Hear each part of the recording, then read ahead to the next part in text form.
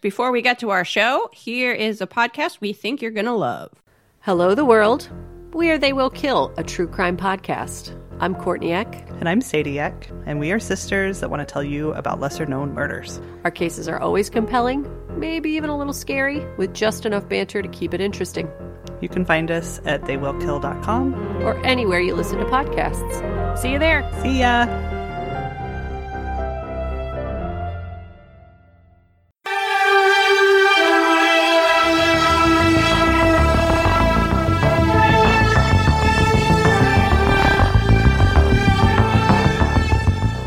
Perhaps it's you, perhaps it's not.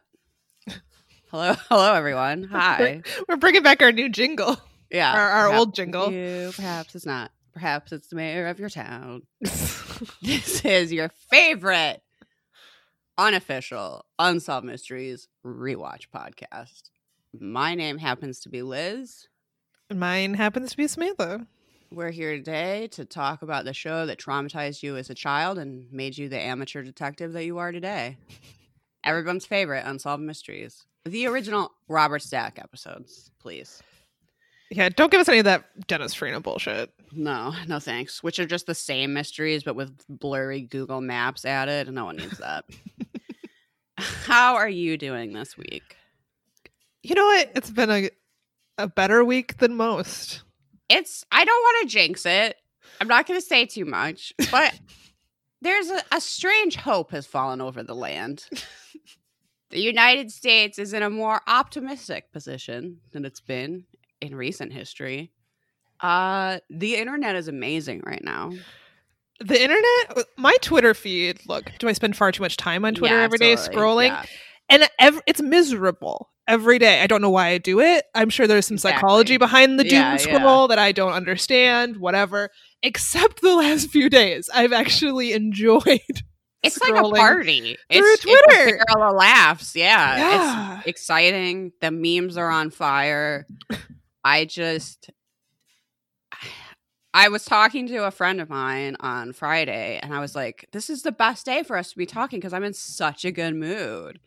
And she was like, are you joking? Because I'm sure that doesn't sound like me. And I was like, no, I'm just glowing with happiness. I'm so happy. The possibilities right now, we don't know what's going to happen, but the possibilities are really endless. And that hope just burns so bright in my heart. It feels good. It feels good. We also got our fall Animal Crossing update. Oh my God, yes. Just when I was fading on Animal Crossing, where I was like, I don't know. What am I doing with my life? Why am I always on Animal Crossing? And then they were like, did you know you could grow pumpkins? And I was like, holy shit, I'm back. Take all of my time. I get to grow pumpkins and I don't know what color they are until they grow. I'm in. Hell yeah. And then I can make things out of those pumpkins. Bitch, sign me up. All kinds of spooky stuff to put around your Animal Crossing island. Look, if you are not already a member of our Animal Crossing group on Facebook, you should join because we're going to do a meetup. We're going to have a costume party in Animal Crossing. It's going to be lit. You're going to want to be there. I need every single one of the fall spooky DIYs. So I think we need to band together and get some trades going or something. Because if I miss even one, I'm going to be furious. Every time now that I get a DIY and it's not pumpkin related, I'm like, this is garbage. What is this? This is bullshit. I don't want this message in a bottle. Go back in the ocean. No thanks. Yeah, you're right. We really do need to team up and share. Make sure we all DIYs. Get the good. We're gonna be able to make a pumpkin carriage. What? Yeah, this game has our number. I mean, listen up, everyone. Doesn't this sound very exciting? Growing digital pumpkins. Woof. There's just a bunch of people in a boardroom at Nintendo being like, "We know what these people want right now." Yeah, they are sad. They are lonely. They are battling several types of depression. What can we bring to the table? Pumpkins. Yeah. It's thank you, Nintendo. Thank you. How are your actual pumpkins doing, Samantha? I know you're growing some. The actual pumpkins did not really grow. I planted them too late was my issue.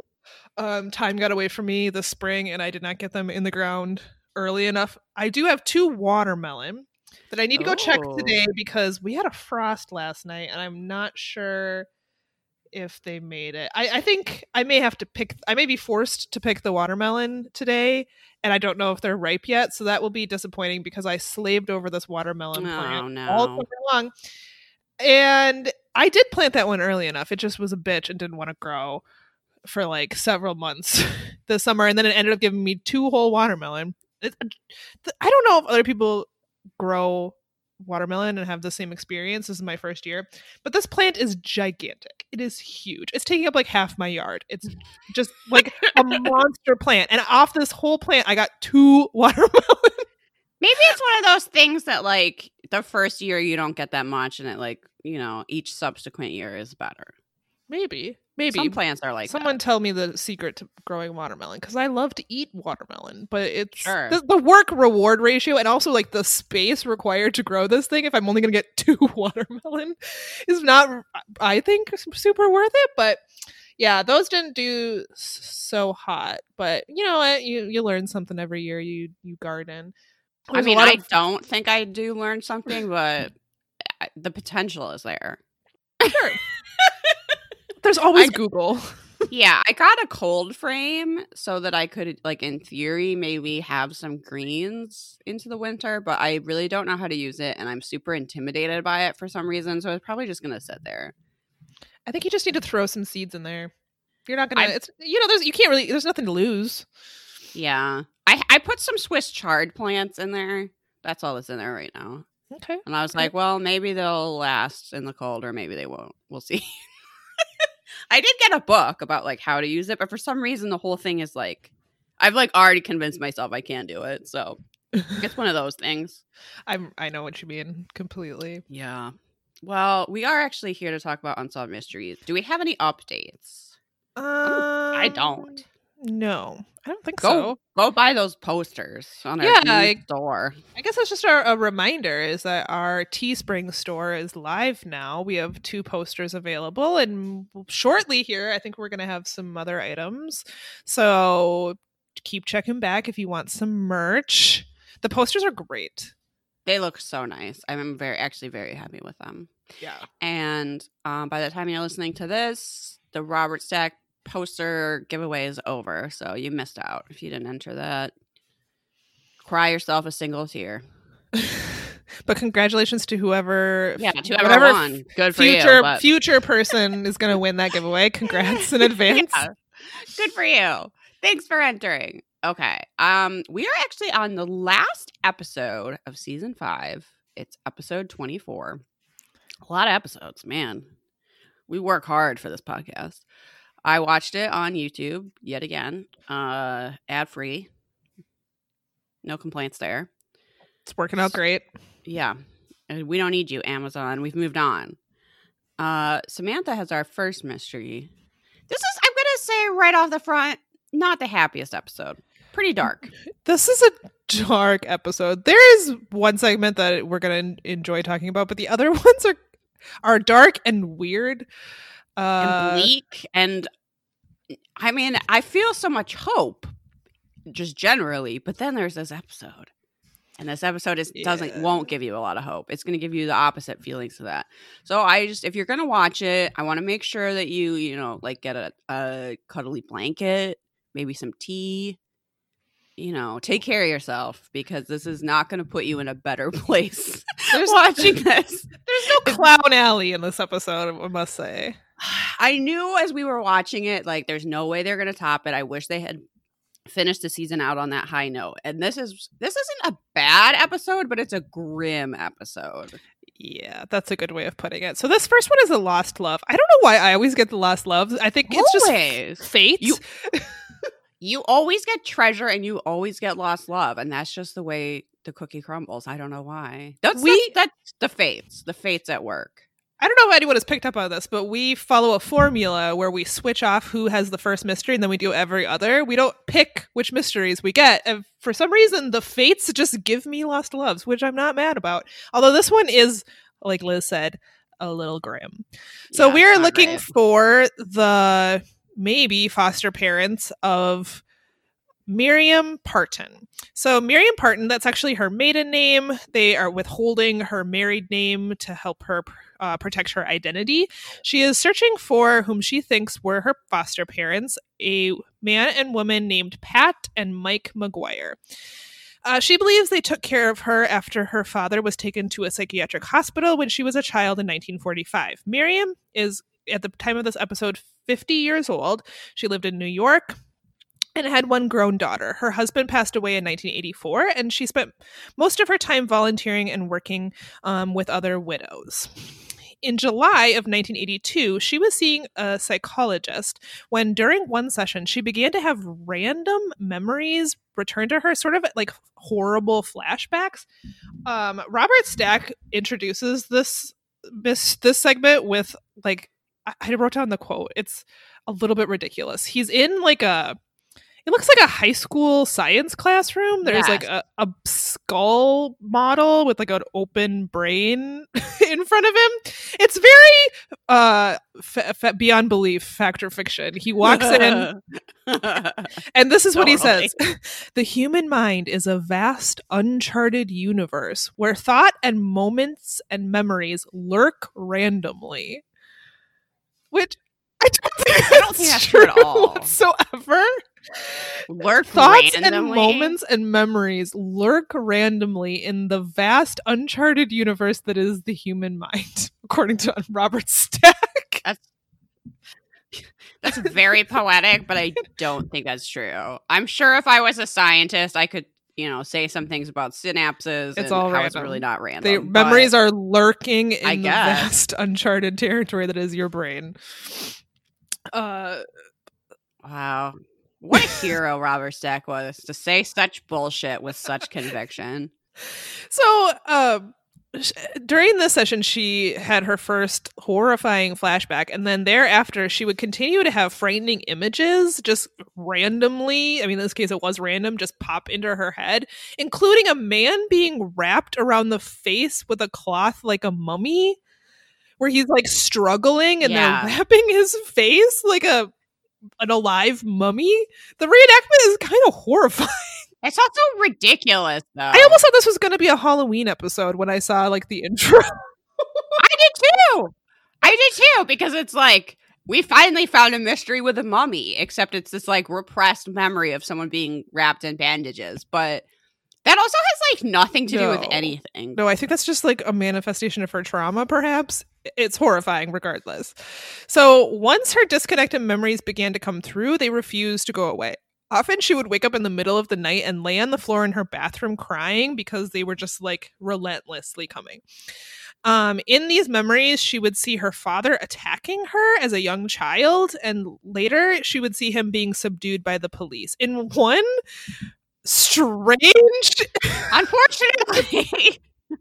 I'm sure this is very traumatic, but the specificity of the details makes it quite odd that she has this memory where she is hungry and asks for a coconut, as you do as a small child. Daddy, can I have a coconut? And he's like, sure, I'll open this coconut for you. And her mom's like, I don't know, maybe that coconut's not ripe. Maybe you shouldn't use that knife. She's like really hating on the idea of having a coconut. And the dad's like, she said she wanted a coconut. He goes, your mom thinks she's a coconut expert, and she's like smashing this coconut with a knife. Which, coconuts are like hard to open if you don't do that regular. I wouldn't know how to open a coconut. So he's like, smashing it with a knife, but then can't open it. So then he just like throws it across the room and starts like flipping over furniture and screaming. It's very odd. And as a child, would that be very scary? Absolutely. But to see a grown man freak out over a coconut is sort of amusing, but just also terrible. The acting is also really bad. So he's freaking out over a coconut. He's not a good actor. It's very strange. Your mom thinks she's some kind of coconut expert, but she's not going to control me. I control the coconuts. It's so ridiculous and absurd that it's silly. I really did laugh out loud. Although it's very traumatic, and you could imagine how much it traumatizes this poor child. So he's freaking out about this coconut. As an adult, she's having this flashback about it. It alarmed her psychologist, who believes that it was an indication that she had been abused and was repressing these memories until, being in therapy and talking about it suddenly made them sort of come to the surface. Yeah, absolutely. Which makes total sense and also sounds really unpleasant. Miriam was especially surprised her flashbacks because she had only remembered good things about her father, which, I guess makes sense. If you're repressing all the bad memories, then, what sticks with you is good memories, and you have this idea of your father as a good person and as having a happy childhood, but then suddenly all these other memories are coming, so that was very upsetting for Miriam. She was an only child. Her father, Harry, died in 1984. Although he had often exhibited erratic behavior, her conscious memories of him had always been happy ones. Now she believed that something bad had happened to her between the ages of 3 and 5. During this time, she lived with her parents in Miami Beach. So during this coconut incident, she remembers her father picking her up and violently shaking her. She was able to kick him and he dropped her, so she ran and hid behind a couch. And honestly, so the whole reenactment is ridiculous. But the scariest part, I think, is that she's hiding behind this couch and he's walking around the house with a knife, like calling for her. She said he was calling for her as if she was a dog or a cat. And he's sort of menacingly holding this knife. And then when he can't find her, he starts violently stabbing a chair, which implies that he was looking to find her and stab her, which is very scary. And then in her memory, she remembers police rushing in and potentially also medical professionals. She remembers in this memory, like, people in white coats coming in, and them and the police tried to subdue him. So she thinks that perhaps her mother called them. So she now believes that her father suffered from severe mental illness. She also believes that she was taken away as her mother was trying to cope and deal with the situation. During one of her flashbacks, she realized that she was with a different person who she remembered, like, she had this feeling that this was her mother, but it was actually a different person, and that she was in the home of a different couple. She realized that this was a safe place that she was remembering and that the couple were sweet and kind to her. As her memories seemed to return, she realized that the new couple were probably foster parents and that she had been likely placed with them. She remembered that her foster father was a young man who had white hair. She also remembered that he was a fireman. With her foster mother, she remembered that she sang her to sleep with Irish lullabies, and she believes that she called them Mommy Pat and Daddy Mike. The happy memories soon ended, however. She recalled a serious discussion with Pat and Mike, with them saying that she may be taken away. She next remembered sitting in a courtroom with a social worker. Her parents, along with the foster parents, were also there, and the court decided that she would go back with her real parents. The last thing she remembered was crying in the courtroom, wishing that she could go back with Pat and Mike. Miriam lived with I know, and the reenactment of this particularly is really, really sad. So Miriam lived with her parents until she married at the age of 21. At the age of 47, she began to search for Mike and Pat. Miriam's mother admits that her father did have emotional issues. However, she denies that Miriam was ever placed in foster care. Some have suggested that Miriam suffers from what's called false memory syndrome. Her psychologist describes it basically like, it's not necessarily that she's making it up if she had this syndrome, but there's a chance, of course, that what she's remembering didn't actually happen. But he didn't really believe that. He thinks that they're specific, and in all likelihood, she was repressing these memories and that they are true. There are no court or foster records for Miriam, however, but that, I don't know, it doesn't necessarily mean anything to me, because we know that governments don't always keep great records, especially not before they were digital. Yeah. There's been some real sloppy record keeping, which has led to plenty of mysteries. So, right, exactly. And the Dade County Clerk's Office actually told Unsolved Mysteries that it's not unusual for the time period following World War II to not have those records anymore. Miriam still hopes to find her foster parents to thank them for the love and care they gave her. She believes that she lived with Pat and Mike between 1945 and 1946, when she was between the ages of 3 and 4. There is a little update, but this is technically unresolved. A viewer did call Unsolved Mysteries to say that Pat and Mike McGuire actually did exist. A couple by that name existed. They sent a photograph of Pat McGuire around that same time. It's not a very clear photograph, however. And the viewer did say that they cared for a young child in 1945. However, Miriam was unable to locate them. That lead didn't actually go anywhere other than there's a potential photograph. I mean, I think it I feel like I'm going to say this word wrong. It collaborates? What am I trying to say? Corroborates? Yes, thank you. It corroborates her memory. So I think that does possibly prove that that really happened. I'm a little bit frustrated with the mom. I feel like she's not telling her the whole story. And part of what makes me think that is that she had only had happy memories of her father until they started coming back. And then the mom was like, yeah, okay, so he did have some mental health issues. So I don't know that she's being very forthcoming. And Agreed. I think maybe it's something she didn't want to talk about because it was such a dark chapter, or because her daughter honestly wanted to stay with those other people. Yeah, I think that's true. I don't know that the mom denying it means much, because it does seem like she had these traumatic experiences. And yeah, it's too bad that she never got... It would have been helpful if her mom was more willing to talk to her about the situation with her father and... Right, because all the information she has and that she gives to Unsolved Mysteries came entirely from the flashbacks that she experienced. She didn't actually get any information from her mom. Her mom was just like, well, yeah, he had some, she called it emotional problems.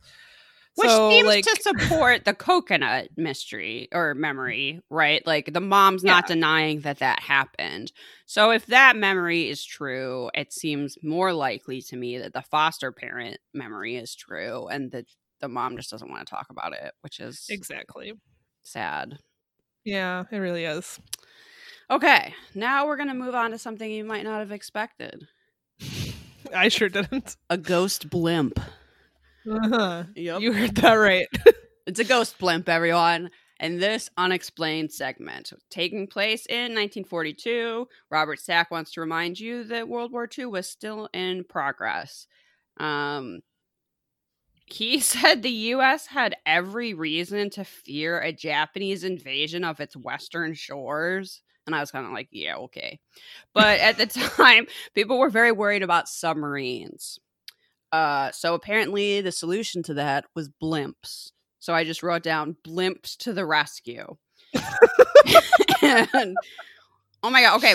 My notes, moving backwards, my notes for the last mystery. This is all I wrote down. Haunting by mummy memories. Attacked over a coconut. And then in all caps, fashion equals snood. We didn't talk about the fashion in that one. We got some resto fashions, including a snood, which if you don't know what that is, it's a sort of like knit hairnet thing women wore in the 40s. You like put it around a low bun.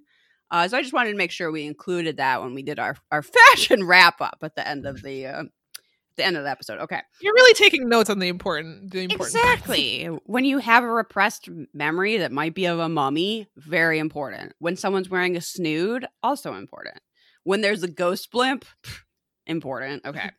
So we're talking about August 16th, 1942, because on that day, a blimp crashed on the California coast, but strangely, no one was on board. The two-man crew had vanished and were never found. This started the ghost blimp legend, which, okay, I don't really think is much of a legend, but whatever. Robert Stack is also... How dare you? Oh my God. How dare you besmirch the ghost blimp legend? I mean... This is an incredibly legendary ghost blimp. I'm sorry. I take it back. Name a more legendary ghost blimp. I dare you. You got me there. I can't. It's not very ghostly, but it is mysterious. Well, that's fair. That's fair. It's highly mysterious. I'll give it that. So Robert Stack is actually standing by what I wrote down as the only blimp of note, the Goodyear blimp, while he's talking about this. So the day... all the other blimps are crying right now. Yeah. How dare you? I've been overlooked again. Okay. So on that day... The blimp was designated Flight 101, was prepared to take off. It was manned by 27-year-old Lieutenant Ernest DeWitt Cody and 34-year-old, not even sure. Already forgot how you said this. Ensign Charles Ellis Adams? Is Ensign a name? Okay. Both were considered experienced and reliable. There would have been a third man on board, but he was ordered off at the last minute, possibly due to the level of moisture in the air. It seems like records about this are not entirely clear. There was a guy that was going to be part of the crew, but they told him to get off. And the speculation is that the air conditions weren't good, so they didn't want 3 men on the blimp. They only wanted 2. Who knows? So the blimp was supposed to fly from what is apparently actually called Treasure Island to the Farallon Islands, 25 miles off the California coast, and then head north. But after doing the first leg of the flight, they lost communication. After 3 hours of radio silence, which seems like kind of a lot. When we get a reenactment of that where they're like, come in, and they just don't hear anything. They heard from the San Francisco Coast Guard that a blimp had crashed on a golf course, which meant the blimp was 8 miles off course. So after crashing down on the coast, it rose again and began drifting inland. It quickly lost altitude over Daly City, and we hear we hear from an eyewitness. This woman that was like this is clearly the most exciting thing that's ever happened in her life, that she once saw this blimp crash down to this. Sorry, I shouldn't be so mean. That she once saw this blimp crash. Okay. Fortunately, nobody was injured when it came down in the middle of the street. So the Navy arrived and were shocked to find no one on board. So they were expecting that there would be the 2 injured crew members, or I don't know, somehow they had died and that's how the blimp crashed, but instead there was nobody. So the switches were still on. This is the part I find the strangest. The radio still worked. So there's no reason why they couldn't have responded to those check-ins or signaled distress. Right. There was also still 6 hours of fuel remaining, so that's not why. The safety bar that was across the door had been removed. So, it didn't seem like they would have. I don't know if that means they couldn't have just fallen out, but they would have had to actively move that bar, right? And 3 life jackets were missing. Still on board was a machine gun, flares, an inflatable raft, and 1 life jacket. There was also a locked briefcase full of top secret codes, which in the reenactment literally was just like a black, dossier holding thing that says secret codes on it or something. It literally said top secret stenciled on it. And I was like, I don't think that's the best way to keep things secret, in my opinion. But guys, I think this is the secret codes. God, I wonder if this could be the secret codes, everyone, which actually might be kind of a good look for just I don't know, if you have a briefcase or maybe a large purse and you want to spray paint secret codes on it, that could be a good look. Okay. So the ships had spotted the blimp in flight. So when they talked to those witnesses, apparently everything had looked normal. Some ships were close enough that they could actually see that 2 men were on board, and, nothing seemed out of the ordinary. So this is where you get to speculate. Had there been an accident? Had there been a lover's quarrel? All these different rumors fly around that maybe these 2 men were fighting over a woman. They throw. Maybe there's a love triangle. Maybe they get thrown off the blimp. The Navy went with what they called the most likely scenario, which is that one of them went out to fix something on the blimp, needed help. The other one went out, and then they both fell. I like the lovers' quarrel. They were lovers. Were they quarreling with each other because they were lovers? That's my theory. That wasn't put forth through the show, but I think that's heterosexism. I think we should consider the fact that they were in love. Maybe they quarreled. Maybe they had a love pact suicide. I don't see that speculated on, but I don't see why not. Sure, it's as likely as anything else. Yeah, the thing is, we honestly have no idea what happened to these 2 men. So you can say anything. You can say they joined Mothman in another realm. Aliens. Yeah, why not? They saw the Loch Ness Monster and they hopped on its back and they rode away. The twist, I know you're surprised, there's a twist to the ghost blimp, is that the blimp went on to be used by Goodyear in the 60s and 70s and was seen by millions during sporting events. So you may have very well seen the ghost blimp. Yeah, that's that's not a good idea. Why? There's bad vibes on the doomed blimp. You're just gonna fly that above a sports game to promote your tires.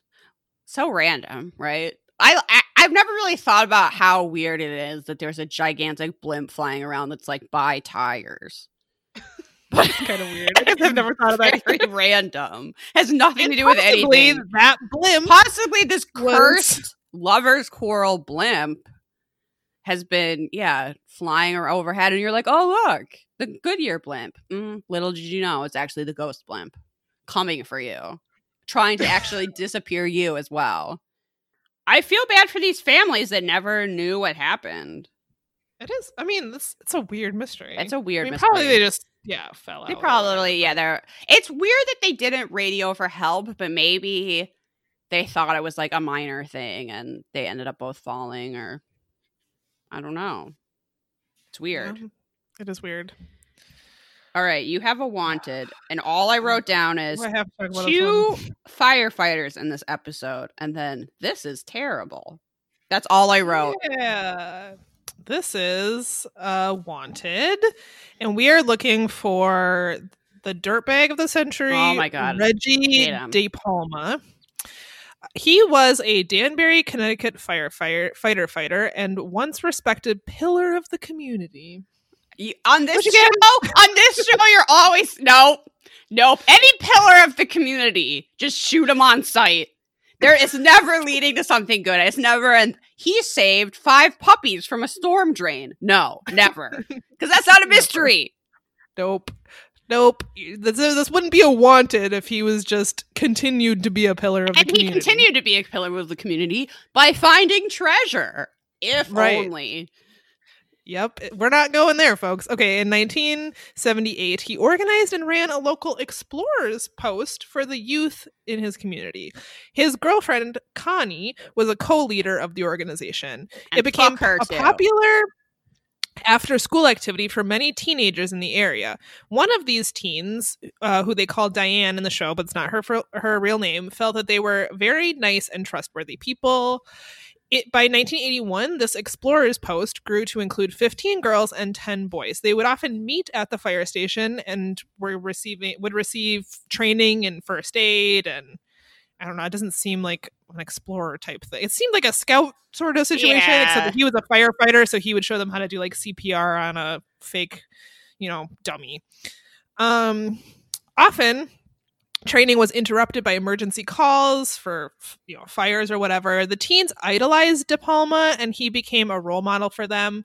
Another teen, who was called Terry in the show, was very close with De Palma and his girlfriend. In October, the group organized a haunted house to help raise money for an upcoming camping trip. While there, De Palma asked Terry, who was then 13 years old, about having a boyfriend and having sex. Totally normal question for an adult to ask a 13-year-old. This? Oh, wait, no, it's terrible. We probably should have given like a trigger warning at the beginning of this one, especially if you're going to watch this episode. The reenactment is really difficult to watch. They reenact this conversation, which is like in a haunted house. It's just so weird. So weird. Unsettling. It gives us this total like Us vibes, like. Yeah. You might think, oh, a haunted house, that's not really scary. Yeah, but imagine you're 13 and a grown man you idolize is asking you about your sex life. Suddenly, that haunted house is very fucking scary. Yeah, terrifying. So he asked her if she ever had a boyfriend, if she ever went, quote, all the way, and then he would want it so much. Ew. Mm-hmm. And so she's very uncomfortable. She's not wanting to answer these questions. She's looking away. She says, no, I'm 13. Leave me alone. He said that he would want to teach her about it because he was her, quote, friend. I hate talking about this. At the time, she felt uncomfortable, but also like she didn't realize that she wasn't the only kid he was saying this to. So she felt, alone. She didn't know what to make of it because she's 13. You don't fully understand what is inappropriate and what is not. You don't fully understand where those lines are. Also, you think you're a lot more grown than you are, and you try to like be more mature than you are. So as uncomfortable as this is making her, I'm sure she didn't want to be like, you're gross, right? Because this is someone she looks up to and respects. So she's like, you know, trying to be cool and fit in or whatever. But she also is like, maybe this is how adults are. And I'm supposed to know that because I'm growing up. Like, ugh. Yeah. Exactly. Or how do you tell this person I'm uncomfortable? I don't want to talk about this. Right. You're 13. Like that would be very difficult to do. So at this point, she's in the haunted house. She's weirded out. She's creeped out. And then Connie comes up to her and asks her to come back to their apartment. See, this is the part that has the diabolical mind condition, if you ask me, because having the girlfriend reassure her makes the situation seem so much more safe. That this woman that he is, you know, with, and they're this pillar of the community, and everybody, like, you know, thinks of them as this couple, right? That is going to seem so much less threatening and not really something you would be warned about, opposed to just, you know, a random dude. Oh, yeah. Yeah. Your parents probably told you, you know, don't be alone with them. Like, you know what I mean? But now this girlfriend, who's part of their group, this scout group, she's involved in it, so they know her very well. This is extremely predatory. And it's someone I'm sure her parents know and respect, right? Exactly. Yeah. Anyway, sorry, go on. This is where it gets difficult to talk about. So she had Terry take a shower to get the makeup off of her face from the haunted house. After that, she was invited into their bedroom where De Palma forced her to have sex with him while Connie watched. Honestly, death is too good for both of them. I want them both to suffer forever. This is so bad. Tragically, Terry was not his first victim and would also not be his last. Diane, not her real name, who was also 13 at the time, was also raped by De Palma. Over the next year, he continued to sexually abuse girls in the Explorers Post group. Finally, the girls got together as a group, and one of them decided to tell her mother. We have this reenactment where basically they all came together and they were like telling each other what he was doing to them, and realizing as a group that like we're not alone. Like he's doing this to all of us, and it's terrible, and we need to say something. And the girls decide that one of them was going to tell her mother, and the others were going to, you know, support her in this. And so she went to her mother, and her mother immediately called the police. Investigators questioned the girls and did everything they could to help them. Several of them claimed that he had forced them to drink alcohol before he attacked them. When this came out, De Palma was arrested by the police and charged with 5 counts of child molestation. His girlfriend Connie was questioned. She later pled guilty to risking injury to a minor and was given 5 years in prison. Not enough. No. She should have been thrown in a pit where spiders ate her eyeballs. Yeah, it's really terrible. 1 year after his arrest, De Palma went on trial. On the 5th day of the trial, he went to New Haven, Connecticut to visit his sick mother and disappeared. His car was found in the hospital parking lot. The trial went on without him, and on October 25th, 1983, he was convicted on all charges. He was sentenced in absentia to 20 years in prison. However, he remained at large at the time of the broadcast and had, at that point, never served a day of his sentence. His victims are still hoping that he'll be caught before he can abuse another child. Fortunately, he was captured. In the summer of 2000, America's Most Wanted... though. Yeah, well, yes. So he was out. The segment originally ran on May 19th, 1993, and then it went on to be featured on America's Most Wanted. And it seems like America's Most Wanted is what finally got him captured. Oh, boo. Yeah, unfortunately, we have to give one to America's Most Wanted. One of their viewers' tips led investigators to De Palma, who was arrested in Florida after 17 years on the run. He was living with a wife and 3 children. Using the alias Lawrence Mateo, he was taken back to Connecticut and sentenced to 21 years in prison and was released in 2014. Okay, great. As of 2015, he was a registered sex offender in the state of Connecticut. I don't have an update beyond that. Hopefully he fell in a hole and never came out. Yeah, I mean, if there's a God. Yeah. It's a very distressing segment. I will say that I feel like it's handled pretty well. I thought the reenactment of the girls realizing that they all had this in common, I thought the acting for that was very good, and I thought that was very well done. Yeah, I thought they handled it well. The investigators, of course, were taking it extremely seriously, and it just sucks that he got to live a life for 17 years. He got married, had children. Yeah, you got to worry about those children. Yeah, I don't even want to think about that. That's horrible. So, yeah, that one was dark. I hope the victims got the therapy and support they need because, yeah, it's just very grim. It's a very dark story. Yeah, Reggie DePalma has a mustache, but he's obviously ineligible for MVM. Oh, God, yeah. I hope any mustache he ever has catches on fire and burns his whole face. Yeah, that would be less than he deserves. Yeah, exactly. Okay, so now it doesn't pick up. We get a final appeal. Brace yourself. Yeah, okay. goddamn.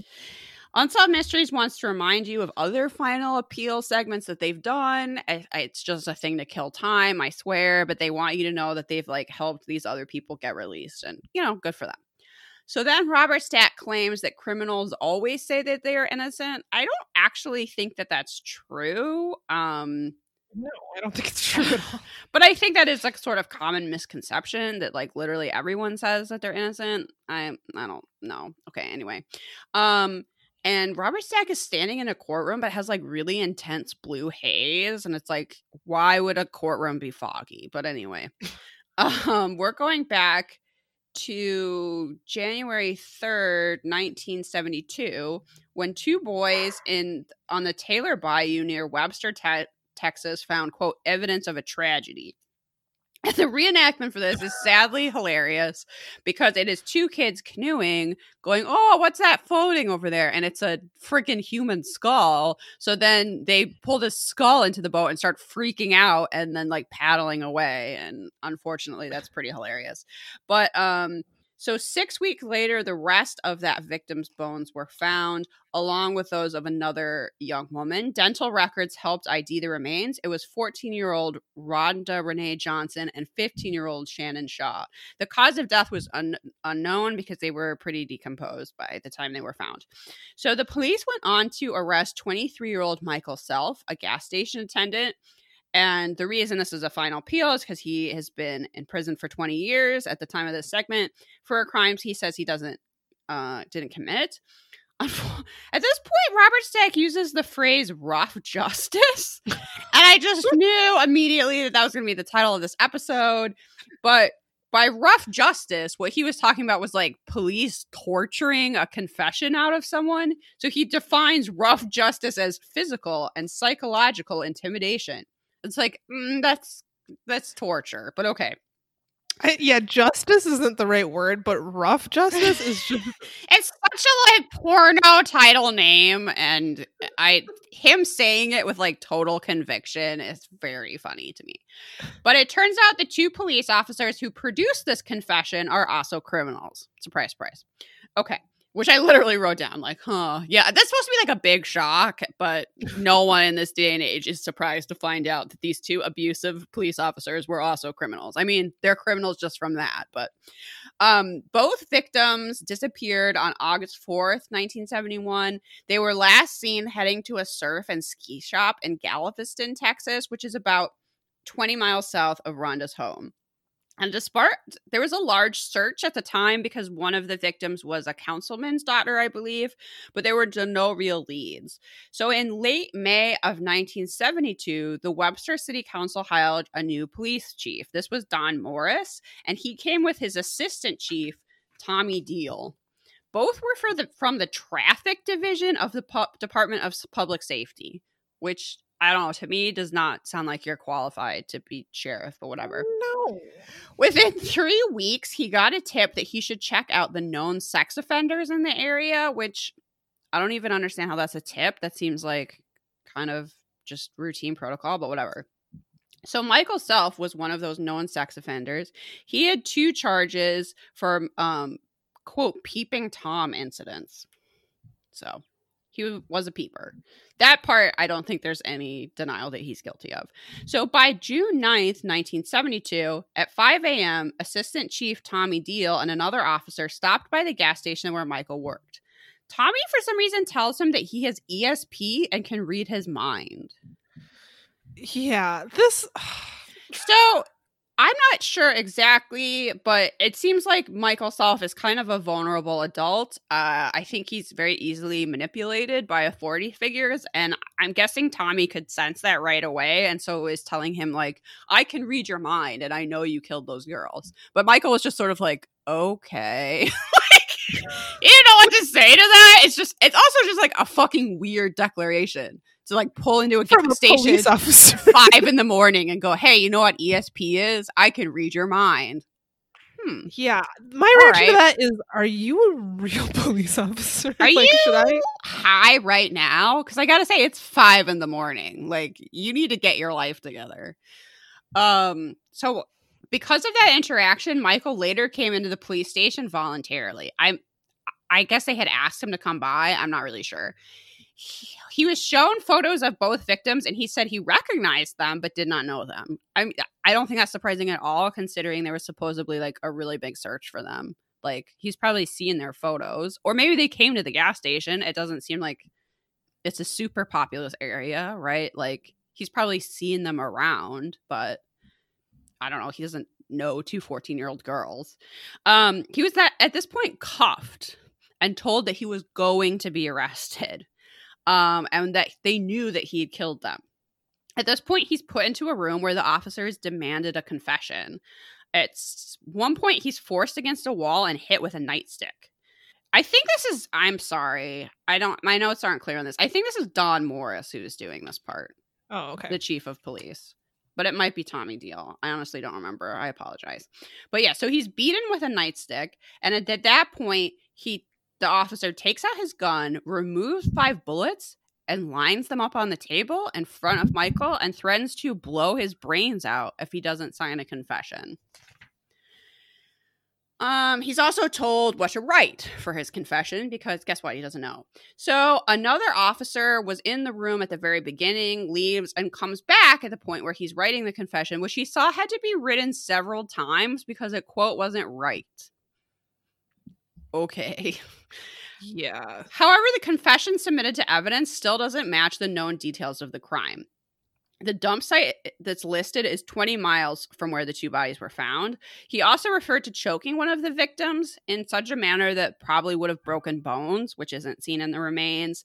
He also had never been to the victims' houses, as stated. We hear from an attorney now with quite a mustache. It's extremely long. I called it the... It's very skinny. I hate it. I full up hate it. I called it the cursed arch. No. That is a cursed mustache. Yeah, I'm not a fan. So 3 days after his arrest, Michael went against his attorney's advice and took a lie detector test. I'm sure he thought that this would prove his innocence. And actually, even when he claimed the confession was true because he was still scared of being killed by police officers, the polygraph actually said that was a lie. And at this point, because of that, they asked him to sign a second confession because he sort of like just disproved his first one. So, and because he's still afraid for his life, he did. However, that confession is also incorrect, saying that the bodies were nude when they were actually found clothed, etc.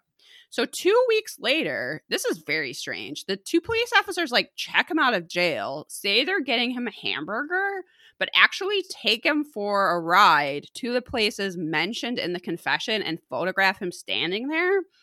This is presented at the trial as a third confession. I've never heard of this in my life. I don't understand how that is a confession to anything.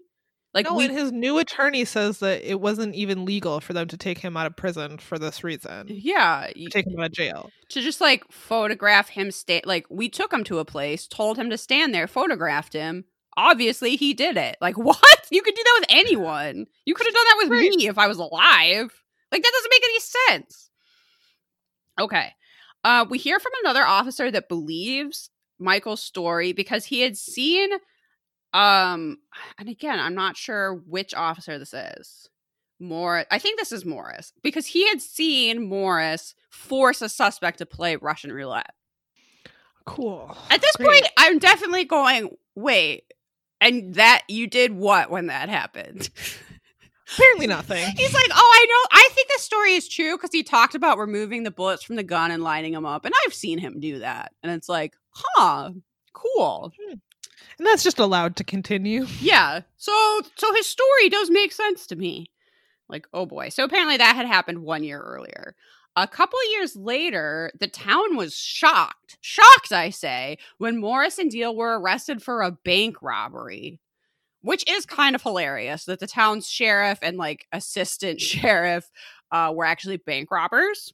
And they had been robbing banks for a while, including 5 months before Michael was arrested. So that's supposed to make you extremely suspect of this confession, as if you weren't already.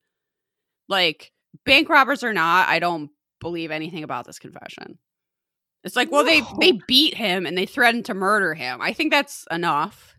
And they made him rewrite the confession multiple times. And then, yeah, it took him on this like weird photo essay journey.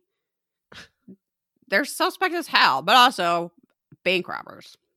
So for the bank robbery, Morris was sentenced to 55 years and Tommy Deal was sentenced to 30 years. Both were eventually paroled, but Tommy went on to rob another bank and was returned to prison. He just loved robbing banks. Couldn't get enough of it. So on April 2nd, 1980, a man walked into the police station in Taylor Lake, Texas, and confessed to both of the murders. He said he had a really guilty conscience and he wanted to get it off his chest or whatever. So, and these are it's not clear, these are the murders that Michael Self is in prison for. His account was vague and disjointed, but the way that was interpreted is that he wanted to sort of like alleviate his guilt by confessing to the murders, but also like not be prosecuted. So when he was asked specific questions about like the dump site or how he met the victims and stuff like that, he was very vague and claimed he didn't remember. But he did mention tying them up with black cord, which was a detail that was not known to the public and was not mentioned in either of the confessions. So that did lead people to think that this guy's confession was accurate. So we hear from one prosecutor who believes that Michael Self is innocent and one who I guess believes he's guilty or just doesn't really care. He's sort of like, look, it was enough for the jury. We're done. But the new person was actually connected to the victims, unlike Michael, who had no connection to them. He lived in the same apartment building as one of them. There's actually no evidence beyond the confession connecting Michael Self to the crime. There's literally no physical evidence. There's no eyewitnesses. There's literally nothing. He had no connection to the victims. He had no connection to the dump site. He had... other than they got him to say that he did it, that's literally it. So the update is depressing as hell. The U.S. Supreme Court refused to consider Michael Self's request for a new trial, and he was repeatedly denied parole. He died of cancer in prison at 53. It seems pretty clear that he didn't do it. Here's the update or the results from Unsolved Wiki. Unresolved. Self was denied parole in 1994 and eventually exhausted his appeals. In 2000, he died in prison without ever receiving a new trial. He was 52. However, some of the investigators in the case now believe that his coercion was coerced. And he was wrongly... they believe it now. Do they? Huh. He was wrongly convicted. Convicted murderer Edward Bell has since confessed to Rhonda and Shannon's murder, along with the murders of several other young women. However, he has never been charged in those cases, and he died in prison in 2019. It's very distressing. What I mean is it's a perfect system. We don't need to just burn it down and start over. Yeah. If you are of the opinion that the system works great, I would recommend watching this segment and maybe mulling on that and realizing that stuff like that still happens. With it's surprising or at least unsettling frequency, if not surprising. Police are allowed to lie to you. So it's not even clear to me, like, if a police, like, today, some police officer walked into the room with a suspect and told them he had ESP and could read his mind. I think that's completely legal. Oh, yeah, totally. And it would be, your fault for falling for that or something, even though I don't feel like Michael Self was adequately equipped to, represent himself or defend himself. Yeah. Oh, God. Yeah. I think it's very clear that they didn't care who really committed this crime. They just wanted to solve it to look good because they, were new appointees. And that just meant that the actual murderer was, still out. They didn't care. No. And even them going to prison for actual bank robbery didn't help him get a new trial. Like, what? There was no other evidence. There was nothing committing him to that crime.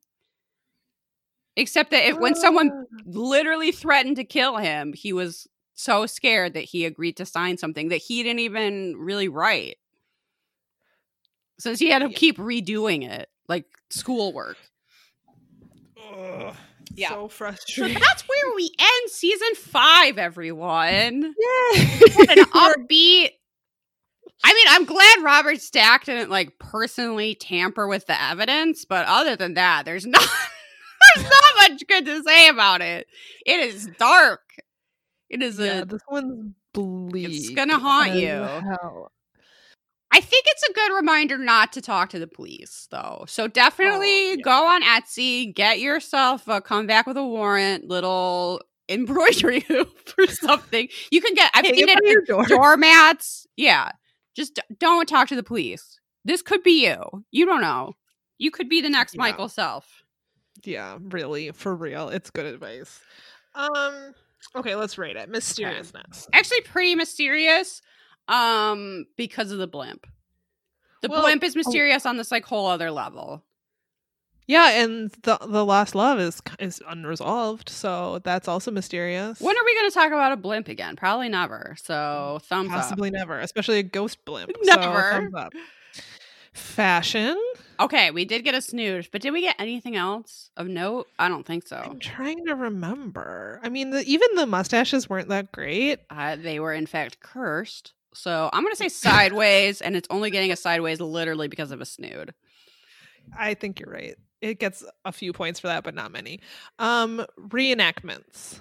Oh, all over the map. You've got some unintentionally funny reenactments. You've got some reenactment, and those boys in a canoe thinking it's a ball floating down the river, and it turns out to be a skull. It's such a Goosebumps moment where it's what's this? I bet it's a treasure. I bet it's a ball. Oh my god, it's a skull. Yeah, I don't know. I don't know how to rate this. Some of them are very good and heartwarming, and some of them will make you roll your eyes and completely ridiculous. Is it just a wash? It's just your thumb waver. It's your thumb vibrating from up down as fast as it can. Yeah.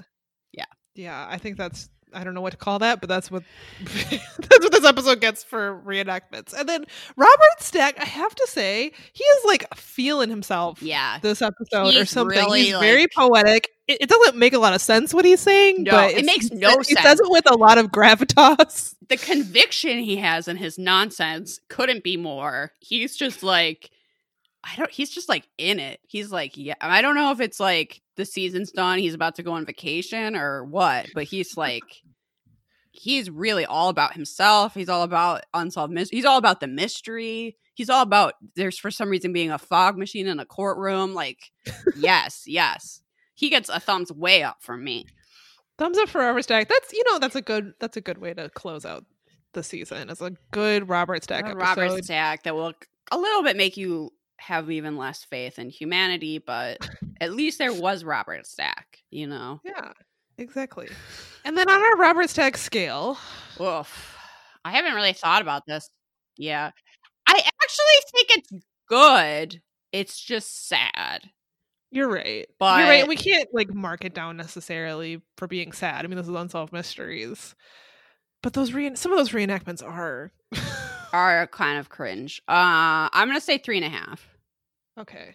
Yeah, I feel good. That resonates with me. A 3.5. I think the mysteries are solid. I think the pacing is good, but yeah, the coconut moment, you got to take that into consideration. I mean, I hope there was a lover's quarrel on a blimp. That's so romantic. I hope there was too. Let's just assume that there was. Let's just assume. Well, that's the end. That's the end of season 5. We're finally done with season 5. It feels like it's been a million years. I mean, it kind of has 24 episodes. Whew. Plus, we've taken more breaks this season than any other season, so it has taken us quite a while to get through this one. You know what? We gotta stretch out this real good content. It's true. People can't. We really could release every week, people wouldn't be able to handle it. It would overwhelm their senses. What? Do you have any final thoughts on season 5, or should we save that for our listener stories? I need to collect my thoughts. So Yeah. maybe we're going to have a finale episode out next week, and then we'll probably take yet another break. Before we start season Samantha, 6. don't say it like that. We have earned that break. Are you kidding me? We definitely need it. I don't know if we've earned it, but we for sure need it. Well, we're taking it either way. It doesn't matter. This is our show.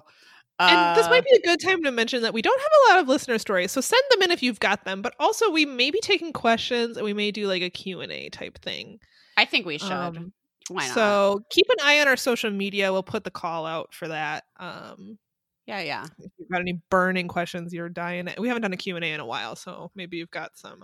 I'm sure no one really cares about anything we say or do, but if you do happen to have any questions, let us know. Yeah, let us know.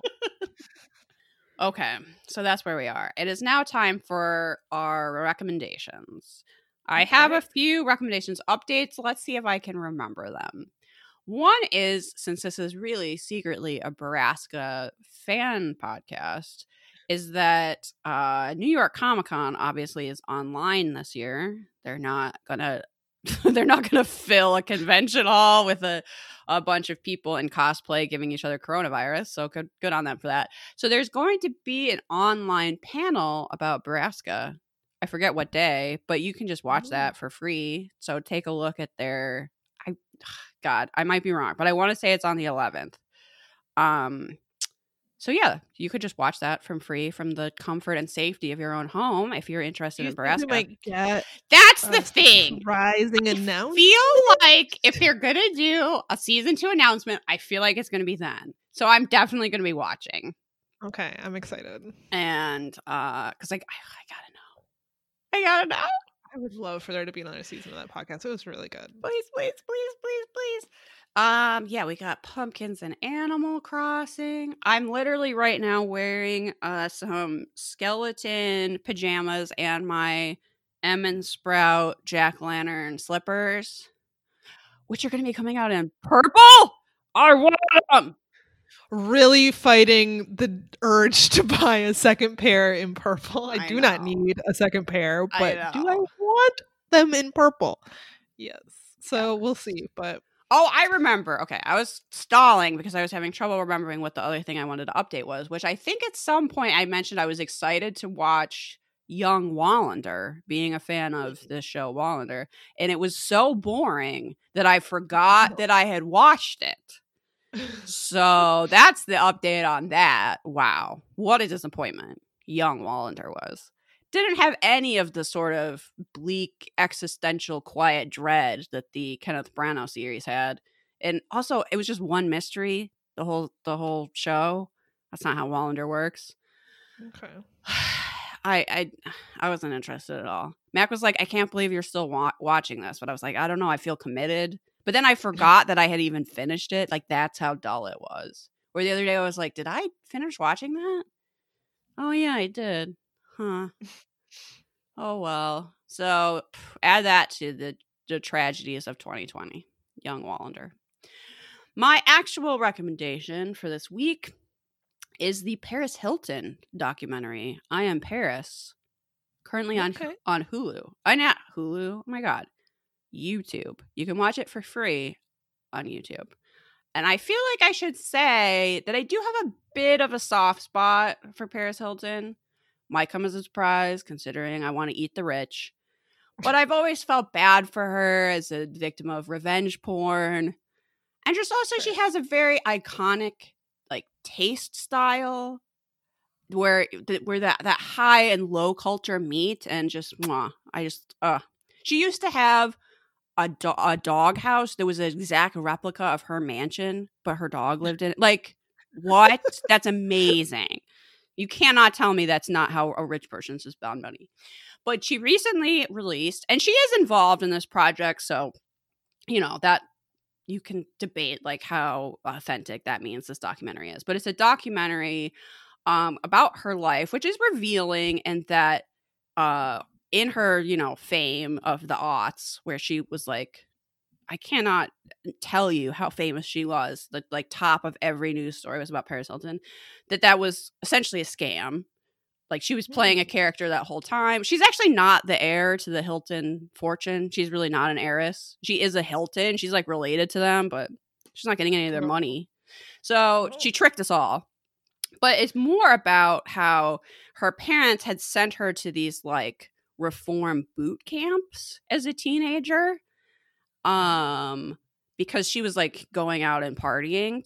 They felt like they had like lost control over her. So they sent her to all these reform boot camps, which were like so abusive and terrible sounding, and traumatized her so much that when she left, she just like ended up creating this persona where she had this like perfect life and everything was like, it's fascinating. I found it very fascinating and very revealing and just interesting. I ended up watching a bunch of like psychologists react to videos afterwards. I don't know that I necessarily recommend that. I don't think that there was any like insight that you won't come to yourself from that, but trauma is traumatizing. I mean, like, sure.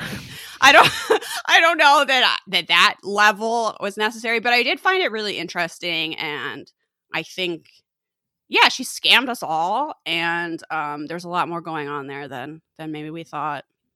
Nice. That's a good recommendation. I hadn't even heard of that. It's like an hour and a half, I think. It's, just on YouTube for free. So was it produced for YouTube? Is it one of their like YouTube TV type? Yeah. They're trying to stream thing. Well, she has a channel, so I think it's just on her channel, which is usually just like her cooking lasagna. Sure. You know what I mean? It's usually just like YouTube kind of stuff. Vlogging. Where it'll be like, I'll just be like, watch Paris Hilton pick out a dress for this event. And then there's just suddenly this hour and a half documentary about how, she was talking in a fake baby voice for decades. And okay. Yeah. Fascinating. Totally fascinating. I do really recommend it. It's worth watching. I don't know that I like love it, but it's definitely worth watching. Nice. So I watched two things on Netflix recently that I really enjoyed. One, I'm sure I don't even really need to recommend it because all of you are probably true crime fans, and that is the American Murder documentary about the Shanann Watts murder, and the murder of her two children as well. And she was pregnant at the time she was murdered. Chris Watts, her husband, we all know, murdered her. The reason I'm recommending it, I watched it thinking it was going to be just another like true crime documentary. There's, there are a dime a dozen at this point. You can't like shake a stick and not, point at a true crime documentary these days. But this one was really unique. If you haven't watched it yet, it's really unique in that it has no narrator. There are no interviews. The entire documentary is told in footage. So either body cam, a lot of body cam footage was released from the police officers who were involved in searching for her. It was all released. It's told in that. It's told in like news footage, interviews with Chris that he did from like the police. What else is there? There's like so she posted a ton on social media. So it's told in like her social media posts. The text messages between them will be on the screen. So it's complete. There's no interviews with her friends and family other than like they'll show like them being interviewed by the news, like, or the police talking to her through the body cam footage, which I think makes it, first of all, very interesting. It's sort of like, I don't know, this was so recent, and it's kind of like it's very different than how like true crime covers older, like what we cover in Unsolved Mysteries before there was body cameras and social media and texting. And so to have all of that sort of in the mix in this documentary is very interesting. And then chilling. It is really chilling, especially the body cam footage, because the police interact with Chris Watts like moments after he murdered them, essentially like the same day, and to see his behavior and how he's interacting with his neighbors is like very, very chilling. I sort of feel like I've been burnt out on true crime a little bit lately, and I'm still sort of at that place. Like I'm kind of burnt out on sad things and depressing things, and this is very sad and depressing, but I thought it was unique enough that I would recommend it because I've never seen anything like this. So you've probably already watched it if it's been out for a little while now. But yeah, I thought it was really, really good and really well done. I haven't seen it. I'll have to watch it. And I mean, of course, it's horrible. It's horrible. This man murdered his 2 daughters and his wife just because he wanted, I don't know, a new life, I guess. So that's horrible. I mean, but I think a lot of us have already followed the case and know the details, so that helps going into it. The other thing I watched that I thought was really good that maybe our listeners aren't as into is I watched that Challenger documentary on Netflix about the Challenger explosion. And I recommend that as well. I thought that was really well done. I feel like a lot of people probably know sort of the basic details of what happened when the Challenger exploded, which is that like NASA knew about this malfunction in the rocket booster or whatever that eventually led to the explosion of the Challenger and the death of the crew members, including a teacher. NASA was sending a teacher into space, sort of. Reagan asked them to do that to sort of prove like how safe space travel is, because we'll even send a teacher into space, a citizen astronaut. And of course it exploded, and she, along with 6 other astronauts, died. Which, I mean, I always knew that there was an attempted cover up, and that NASA was basically culpable for causing this. Like they knew that it could happen, and they launched anyway. But I didn't really know the extent to it, and that part of it is really, really interesting. The documentary is short; it's only 6 episodes, so it's very bingeable. And it was really good. If you're looking for something to watch, sort of different, I think you would like that documentary. Nice. Yeah, I actually, that sounds really interesting. Yeah, I would be into that. Travis and I watched it. He was kind of like, I don't know, I want to watch this. This doesn't sound that interesting, but we were both pretty sucked in right away. And of course, Netflix does a pretty good job, and its originals, they're shot very well. You got a lot of variety in the footage, and the interviews are always really well done. So you won't be disappointed. Okay, good to know. While I'm on my break from this podcast, just lying around. Well, we do need sipping margaritas to tide us over until the next 6 episodes are released in a few weeks here. Oh yeah, Unsolved Mysteries reboot. It's gonna be good. Which I think leads us to plugging our shit, right? That's about the last thing we need to do. Absolutely. Where I demand 5-star reviews, the only type of reviews that we accept. 5 stars. Come on, feed our egos. Couldn't be easier. Follow us on the social medias, Instagram, Twitter. We have multiple Facebook groups now because we're so cool and amazing. So join our main one, or one about Animal Crossing, or one about books. Oh, yeah. Everybody in there is super nice and cool. And we have a website, perhapsitsyou.com. I have actually updated our recommendations on there, so you can see all the stuff we've recommended on the show. You can listen to the episodes. You can find the link for our merch. You know, all that good stuff. Websites have perhapsitsyou.com. If you want to hear our coverage of those reboot episodes going forward, give us at least $1 on Patreon. You will get access to those and access to a back catalog of like over 30 episodes. We talk about all kinds worth it. Of random shit like chicken people and kitchen nightmares, but also some Unsolved Mysteries adjacent content as well. I think this month we're going to talk about Riverdale. Yes, which is not as random as you might think. There is a mystery. So I'm really looking forward to discussing that with you, person who has never seen Riverdale. Is there anything else that we needed to say? Oh, that to send over your spooky stories. perhaps it's you podcast, gmail.com. We want to read it. Or if you had a psychic dream. Tell us about that. Let us know. All right. That's the end of season 5, everyone. Thanks for listening. Thanks for hanging in there in these strange times. If you gave Trump COVID, thank you for that. And I think that's pretty much it. I think right, so. Samantha? All right. Keep barking, Bye. everyone. Bye.